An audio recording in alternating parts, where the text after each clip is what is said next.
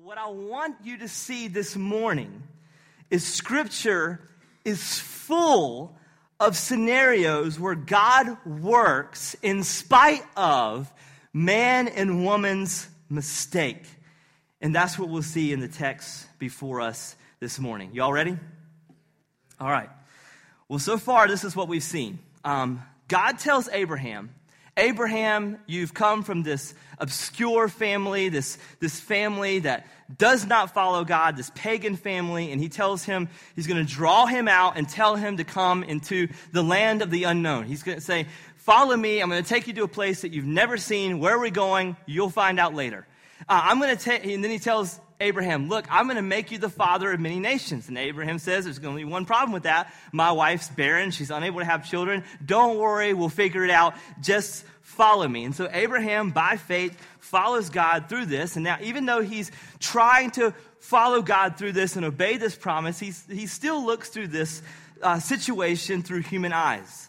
And he begins to take matters in his own hands. We see this earlier in the series. Instead of believing that God was going to provide a child that God promised him and his wife Sarah, instead of believing that him and his wife Sarah would have a child, he brings in a slave servant woman named Hagar, and he impregnates her, and then she gives birth to a child named Ishmael. Nonetheless, we see God work in spite of all of Abraham's doubts. He promises that he and his wife Sarah would have their own child, and he guarantees this is going to happen, and he says, name that child, when it happens, Isaac. And now if you remember, as you're seeing this promise unfold, reading Genesis, if you've been reading through Genesis to this series, hopefully you have, chapters 18 and 19, we skipped. But there in chapters 18 and 19, Abraham is dealing with his nephew Lot, and he's trying to get his nephew Lot out of a heinous situation where his life was in danger. And so we have these heroic moments where Abraham displays incredible faith, and then we'll see him fail miserably. But what happens throughout all of this story is that God has been consistently faithful to his promises. But what we're going to see this morning is Abraham goes back into some bad habits. But the good news is God is merciful and keeps his end of the bargain. He keeps his word. So we'll see that in Genesis chapter 20. I'll start in verse 1. We'll have the words up on the screen so you can follow along. But if you have your Bible, follow along with me. From there, Abraham journeyed toward the territory of Negeb and lived between places that I won't even read. And he sojourned in Gerar. And Abraham said to Sarah, his wife, she is my sister. And Abimelech, king of Gerar, sent and took Sarah. Now, if you've been tracking with us through the series, you've seen this happen before. We saw it happen, in fact, in Genesis 12. Abraham and Sarah are going to another strange and foreign land. They run into Pharaoh, and Abraham's afraid of Pharaoh. And so what does he tell his wife? He says, when Pharaoh sees you, he's going to see that you're a knockout, which is kind of a compliment. Here she is in her later 70s. This guy is going to want to, hook up with you. Just tell him you are the sister, not my wife. Don't put me in danger. And so she does. She says, okay, I'm the sister. And then what happens? Pharaoh takes her into his house and has his way with her. And then Pharaoh corrects Abraham and says, why didn't you tell me? Because God then speaks to Pharaoh and says, what are you doing messing with Abraham's wife? And then he says, well, I didn't know this was a wife. He said it was a sister. And so God then communicates to Pharaoh and says, you better get this woman out of your house. And then Pharaoh goes to Abraham and says, why did this happen? Why didn't you tell me this was your wife? And now, that happened in Genesis 12:13. And now, 20 years later, in Genesis 20, he does the exact same thing. He has not learned his lesson. He would have benefited greatly from our Genesis series, where we talked about how a husband treats a wife, right? He's supposed to be the protector. He's supposed to be the provider. He's not supposed to fear man. He's supposed to fear God. But as we read this series, this really text, we should see this sobering truth that we should never think that we're above certain sins. Abraham committed this same sin 20 years before, and here he is again struggling with the same sin. And this can happen to all of us. We should never think for one moment, I've completely conquered this particular sin, and I will never struggle with this again. Of course, we see repentance in our life. Of course, we should see repentance in life. Every person we baptize this morning, we want them to have evidence of repentant lives. That's what it means to become a believer. You used to love sin. Now you hate sin. However, we should never put our guard down when it comes to sin. We should never think we're above any sin. Yet, the good news is that, again, we have a merciful God who works in spite of our constant failures. And that's what begins to unfold next. Genesis 20, verse 3. But God came to Abimelech in a dream by night and said to him, "Behold, you are a dead man because of the woman whom you have taken, for she is a man's wife." Now Abimelech had not approached her, so he said, "Lord, will you kill an innocent people? Did he not himself say to me, 'She is my sister,' and she herself said, 'He is my brother'? In the integrity," good word, not the reason why we named the church based on this text, "in the integrity of my heart and the innocence of my hand, I have done this." Then God said to him in a dream, "Yes, I know you have done this in the integrity of your heart, and it was I who kept you from sinning against me. Therefore, I did not let you touch her. Now then, return the man's wife, for he is a prophet, so that he will pray for you, and you shall live. But if you do not return, no, you shall surely die, you and all who are yours." Now, a couple of things that I want you to see here. First of all, God does not allow anything to get in the way of what he promises. He won't even allow this man to touch Sarah. Sarah, again, remember, she's supposed to give birth to this child, Isaac, through her and Abraham. And now you have a man getting in the way and potentially wrecking the whole thing. And this is the way, by the way, he also loves Sarah. He's showing a love that a father would have for a daughter. This protection, this care. He's saying, "This is my daughter. Yes, she's 90 years old, but she's my daughter. She's mine. You don't touch her. If you do, you're a dead man." And that is why God would not allow me to have a daughter. Same reason. But yes, he loves his daughter. But something else is happening. He's preserving his word. If Abimelech were to have his way with her, and the possibility or even the rumor of her getting pregnant by another man would distort the promise that she and Abraham would have Isaac together. So that's the first thing I want you to see. The second thing I want you to see in this, notice the sovereign God at work in this narrative.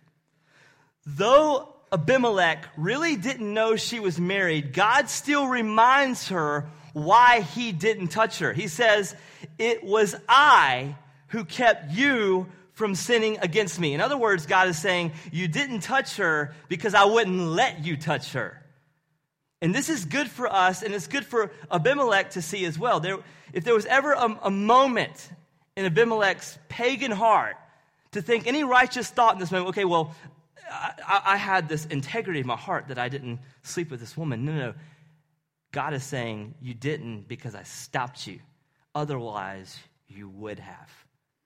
And Abimelech reminds us that without the grace of God, we are nothing. And I want you all to see that this morning. It's important that we see that because in us, without Christ, we still can find ourselves boasting in our own righteousness.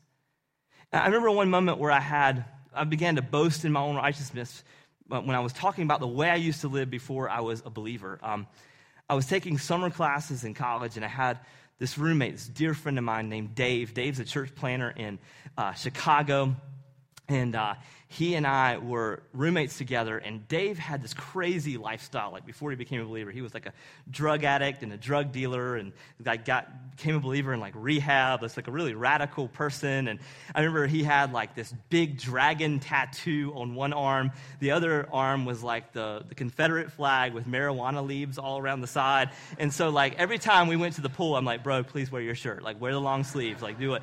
And so like this was Dave before Christ, and Dave became a believer and like really just became like just loved the gospel, of sharing the gospel wherever he went.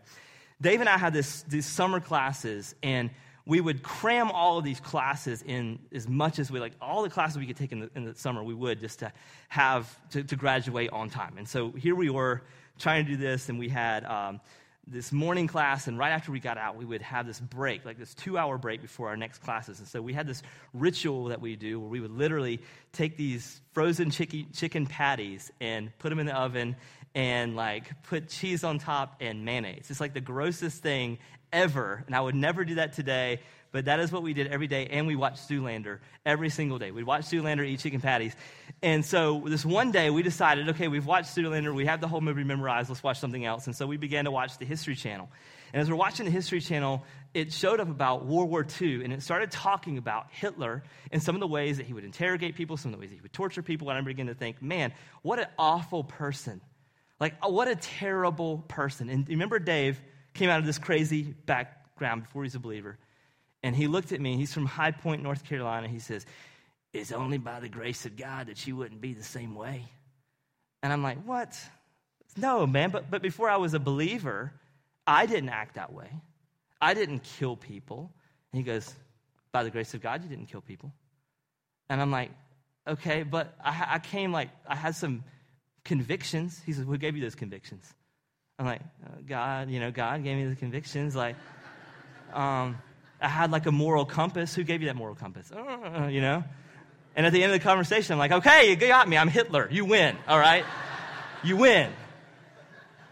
And that's the reality. That's the reality is, without the gospel or without Christ and his goodness, even before I became a Christian, any righteous act that I would have ever done, any time I wouldn't do what my own sin wanted me to do, which is to sin, it was all by the grace of God.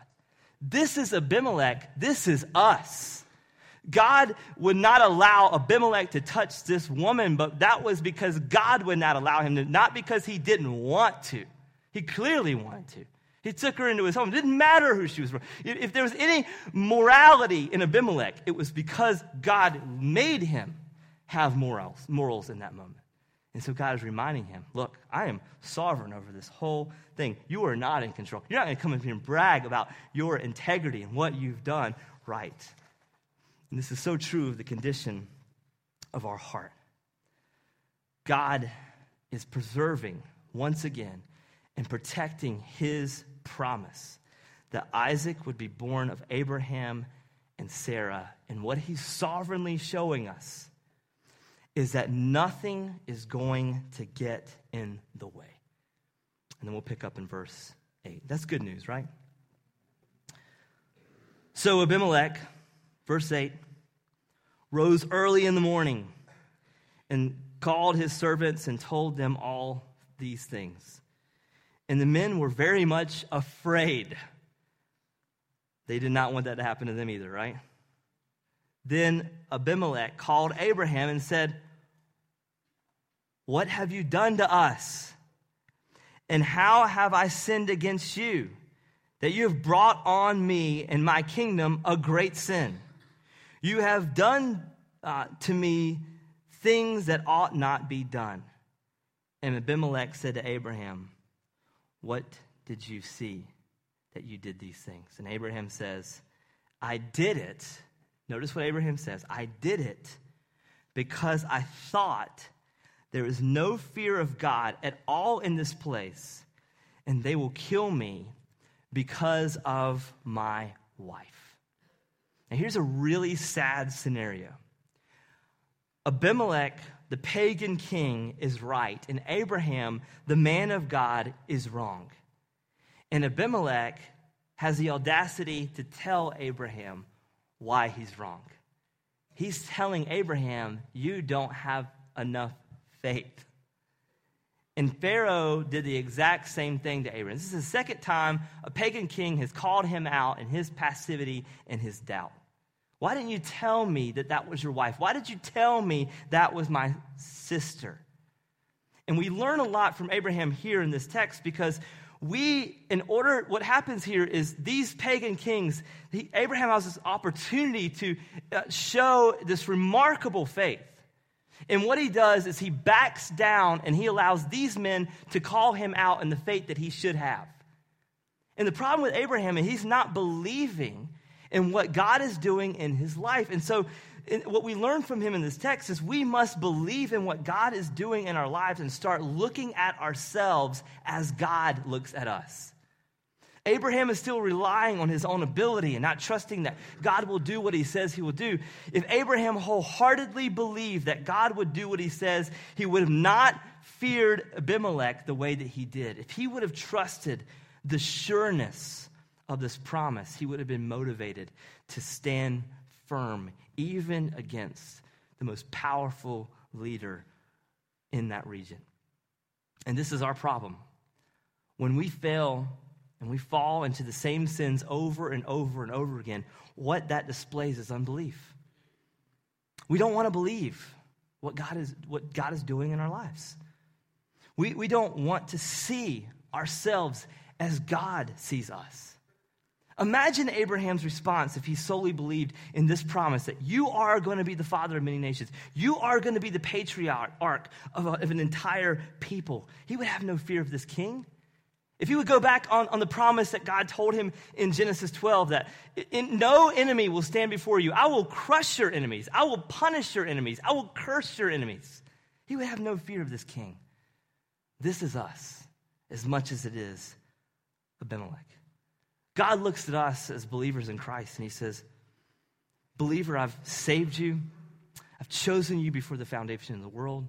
I've sent my son to die for you. And now I've put my Holy Spirit in you, those who believe. And now you are going to make much of my name to the ends of the earth. And like I have promised Abraham land, I've promised every believer riches and inheritance, more than this world has to offer, and even more than that, you get to be with Jesus for eternity. Nothing, everything in this world pales in comparison. Imagine if we lived believing that and living that out every day in our life, and every fear that we face, we apply to that truth. If we never doubted that truth, we would see the challenges of this world as almost trivial. But every time we sin, we are refusing to apply the promises of God to our lives. And we do what Abraham has done and Sarah has done throughout this story. We begin to take matters in our own hands, and we believe that we're in control and that God is not.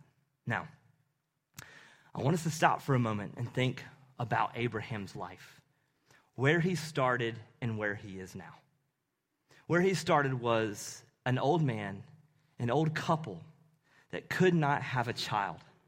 In a pagan family that was dying off, there was no one left in God's people that loved the Lord. There was no families left that loved the Lord. Abraham would have been the last one of a family that loved the Lord, and God calls him out. He says, I want you to leave your family behind, and I want you to follow me. If Abraham never trusted God, even in those first steps, he would have never seen the challenge and the reward of faith.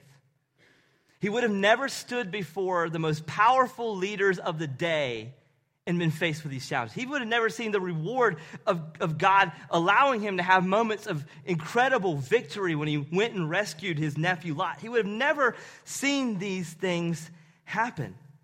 But what does God do? He calls him when he's retired, when he's 70. And he's saying, I'm not through with you yet. I've got something more for you.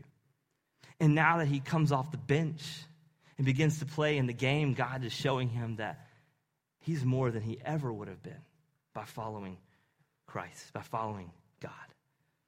And so Abraham shows us that God is never through with us. It doesn't matter how impossible the situation or how difficult your life has been. It doesn't matter how many mistakes you've made. It doesn't matter how many sins that you've committed. God can make you into a new person. And I got to tell you, every time we do a baptism service at our church, I get just emotional watching these people and hearing their stories and what God has done in their lives. And I was just struck just thinking about it this week, meditating on this text. And I was thinking about my buddy Matt Stump, who's here this morning. He was playing bass in the band, and Matt's one of our small group leaders as well. And I remember the first time Matt Stump came to Integrity Church, he came during a baptism Sunday. And he and I met right outside of the pool, and he told me I gave him an intense look, but I just have a really bad squint when I'm outside. So apparently I was looking at him like this. He's like, you were looking through my soul. I'm like, cool, I'm intimidating. That's awesome. And so he and I met, and he said, man, I want to hear more about, who Jesus is and the gospel. And so he and I met, and he began to tell me his life. And this is years ago. He began to tell me his life, and he was addicted to drugs, and he was addicted to alcohol, and he was a slave to those things. And a year before he came to Integrity Church, his goal was to work, get off work, and get high. And that was his life. And then slowly, as he came here, he heard the gospel and became a believer in Christ. Then I began to see him move into discipleship. He said, man, I want to learn more about the Bible. And so we set him up with this another guy who was walking through Scripture with him and began to grow and help him answer hard questions. Matt's a pretty analytical guy, so he's got a lot of hard questions. And so they began to work through these things. And then you begin to see Matt's faith grow, his love for Christ grow. And then as over time, I've been seeing him just as a member of our church. Now he's one of our small group leaders. And I've seen him mature into just a really tender-hearted person who just genuinely cares and serves people so well. And not only that, but he doesn't back down from the truth either. He's very solid in the truth. And now I've seen him go overseas on missions trips and share the gospel with people that never heard Christ. And I've even seen him in Greenville build relationships with foreigners that live here that come from different backgrounds and different languages, and he learns about their culture and shares the gospel with them.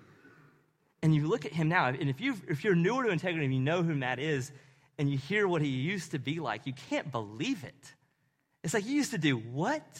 I mean, when he first told me, I was like, where's my wallet? I want to be careful around this guy. Now, I would trust him with so many things because I see who he used to be and I see who he is now. And it doesn't make sense, does it? It doesn't make sense. It doesn't make sense that God would call Abraham out. Say, you're going to be the patriarch. You're going to be the father of many nations. And most people would look at a person like Matt before he was a believer in Christ and says, there's no chance, there's no hope. But that's not the God of the Bible. God makes us into people that we can't imagine that we would become. And all of that comes from us having faith and taking God at his word. Now, there's a lot here. So I'm just going to show you just a quick snapshot of chapter 21, when everything that Abraham and his wife Sarah has been waiting for actually comes true. All the years, 20 years of waiting, 20 years of trusting the promises of God. What God promises happens. Chapter 21, starting in verse 1. The Lord said to Sarah, as he said, and the Lord did to Sarah as he promised. And Sarah conceived and bore Abraham a son in his old age. At the time in which God had spoken to him, Abraham called the name of his son, who was born to him, whom Sarah bore him, Isaac. And Abraham circumcised his son Isaac when he was 8 days old, as God had commanded him. Abraham was 100 years old when his son Isaac was born. And this is where I read this and I'm laughing, really. And Sarah said, God has made laughter for me. Everyone who hears will laugh over me. And she said, who would have said to Abraham that Sarah would nurse children? Yet I have borne him a son in his old age. I love this response, y'all. I want you to see the irony that happens. Sarah sees this take place right before her eyes, and her response is to laugh. The first time that God spoke to Sarah and told her that you're going to have a son and you're going to name it Isaac, she is an old woman who's been barren her whole life. She laughed. She laughed out of skepticism and unbelief. She laughed because her whole life in that culture, she would have thought that in that culture, you believed that if you were barren, you were cursed by God. Something was wrong with you. God is angry with you. That was what people believed, that they were barren. And here she is. She would laugh because she didn't believe it. She was skeptical. But now she laughs differently. In Genesis 21, she laughs in awe. I can't believe this actually has happened. And then we as a church, as we see these things, as we see baptisms, we see testimonies before us, there's got to be a point of awe in our lives. I can't believe this actually has happened. I can't believe the way that this person used to be and the way that they are now because of the gospel making a transformation in their life. This is happening right in front of us. It should give us awe, and it should make us kind of laugh. Like, okay, guys like Matt Stump and Ben Tugwell shouldn't be teaching the Bible. Who are these guys? We should laugh at that. Ben Tugwell failed 2 grades before high school. Ben Tugwell was driving in 8th grade. I had my license in 8th grade. I could legally vote and smoke in 10th grade. It has some advantages, all right? But I shouldn't be up here. People back home, when they see me from Rocky Mountain, they go, are you still a pastor? Like, they can't believe that. You can't believe that, right?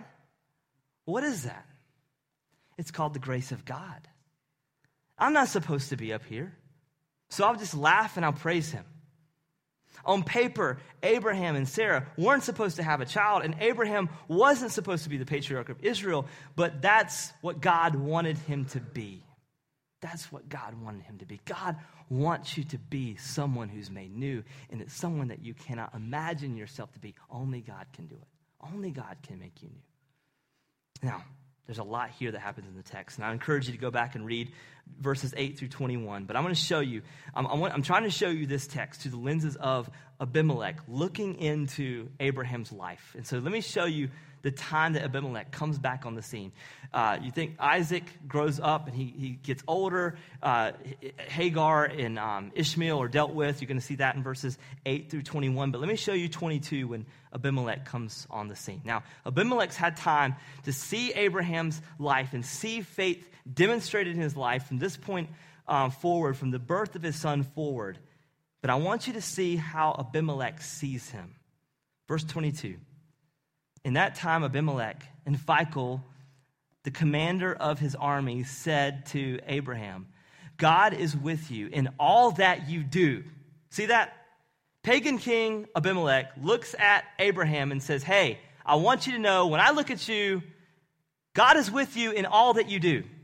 Now, therefore, swear to me here by God that you will not deal falsely with me, or with my descendants, or with my posterity. But as I have dealt kindly with you, you shall deal with me and with the land where you have sojourned. Here's what I want you to see in this. Trusting God is worth it. Even a pagan king like Abimelech sees the favor of God in Abraham. Abraham faced Abimelech earlier, and Abimelech did not respect Abraham when Abraham looked at Abimelech and feared him. Abimelech did not respect Abraham at all when Abraham lied to him and said, this is not my wife, this is my sister. He did not respect him at all. When did he respect Abraham? He respected Abraham when Abraham believed and walked in the promises of God. When he walked in the promises of God, that's when Abimelech looked at Abraham and says, everything that you do, God is with you. God is with you in all that we do. Integrity Church, this is a truth that we have to remember when we're faced and we're sometimes crippled with fear, when we're afraid to live out our identity with Christ, And instead of believing and standing firm in the gospel, we begin to live out how we think others will accept us and others will approve of us. But when we do this, how will the world see anything different? This is why Peter says to the church that's scattered in 1 Peter chapter 2, the church that's being persecuted, he says, keep your conduct among the Gentiles, the non-believers. Keep your conduct among the non-believers honorable. So when they speak against you as evildoers, they may see your good deeds and glorify God on the day of visitation. Here's what I want you to see in that. The way that God has chosen to display his glory throughout the world is the faith of believers in walking and living out the promises of God. Non-believers look at that and they marvel because they can't believe that we cherish this truth of the gospel the way that we do.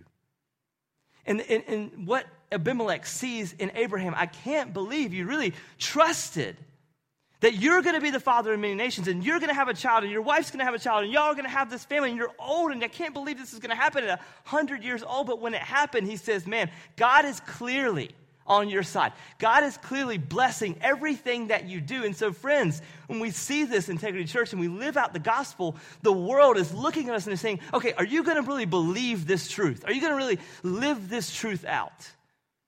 Think about how crazy the story of the gospel is. Think about how crazy the Christmas story is. It's bizarre. I mean, okay, let's just put it in like modern terms. I want you to see this because I want you to see the faith that's required for you to believe in this truth. Modern terms, it sounds like this. There's a poor girl from J.H. Rose High School who was engaged to her high school sweetheart, and she tells everyone that she's been getting visions from angels. And these visions are telling her, a high school girl, J.H. Rose, that she would give birth to the king of the world and would inevitably be the most important person in all of history. And then she gets pregnant, and everyone's asking her how she got pregnant. She says, but I'm still a virgin. You're going to go, That's not how the world works, right? But her and her boyfriend, they leave town. They drive down the road so that the baby would be born. We'll say Bethel, North Carolina. Good, you're paying attention. That's good. And there's no place for them to stay. They try to go to a hotel. Hotels are full, so they go to a motel, right? And try to find a Motel 6 for the baby to be born. And so the Motel 6 is full, and so they go in the alleyway in Bethel, North Carolina. And this high school poor girl gives birth to the king of the world. And they say, well, where are we going to raise this child? We'll raise him in another obscure town, Tarboro, North Carolina. We'll raise him in Tarboro. And he lives with his mom and his dad. And he takes on his father's trade, who's also a poor man. And he takes on his father's trade, and he finally moves out at age 30. And then he lives for 3 years, and he performs miracles, and he gathers a following, and he ends up dying for all the people that he loves. And then he dies, and no one believes, okay, well, what that happened, that was just 3 years, and he dies, and he comes back from the grave. And then you hear these stories, and then generations pass, decades pass, and we see grandfathers telling us the story about how their grandson saw this person that had happened, and it happened in these obscure places in an obscure way, and you still believe it. Why would you believe it? It's faith that makes you believe it, but not only faith, but it's the stories of people walking in faith that affirms that belief. It's not just, okay, I believe in Christ, I believe what he's done, I believe in it, and I trust in it, but you also look around you and you say, okay, that person also who believes in it is different than the way they used to be because they believe in it. So you begin to see the effects of it, and then you begin to see it last for for centuries. And you begin to see it affect cultures. Our entire culture is shaped by this one idea that God sent his son Jesus to live in the world. And we sing Christmas carols based on this person's name. There's no name more popular. There's no name that more books have been written and more songs that have been sung. It's the name above all names, the name that God declared above all names, the name of Jesus Christ. And that is what God did. And all of it, to believe in it, requires faith. And so this morning, as we think about these truths, there's two things I want you to see. One is theological and one is abundantly practical. Theologically, we see this, that God is going to work out his promises in spite of us. He's going to do what he says he's going to do, and he's proven that over and over again. We can't get in the way of it. We can't prevent it. We can't hinder it. And theologically, this means he's sovereign in control of all things. And he plans everything out according to his purposes. And this text is riddled with that truth. It's riddled when Abraham and Sarah try to take matters in their own hands, but God works in spite of them. It's riddled when Abimelech tries to take matters in his own hands, and God works in spite of him. It's a theological truth. God is sovereign over all, and he does what he wills. The practical implications of this is, even though God is working out his promises no matter what, we're still called to walk in them. And when we do, we realize the favor that we have from God. And furthermore, we see favor with others. When people see our lives, they see faith. And they're drawn to that faith, and they're drawn to that truth. And so, friends, we have nothing to be ashamed of in living out the gospel and having faith in the promises of God. And so it's my hope that if we approach this season, this holiday season, this Christmas season, we're going to be around friends, and we're going to be around family, and when people ask me, what do? You know what I want to do for Christmas? I want to celebrate what Christ has done in my life, because that is really what matters. And friends, this is what I want us to do. I want us to see that what we see throughout Scripture, when people walk in the promises of God, we see that it's worth it. Will we do that this morning? God help us. Let us pray.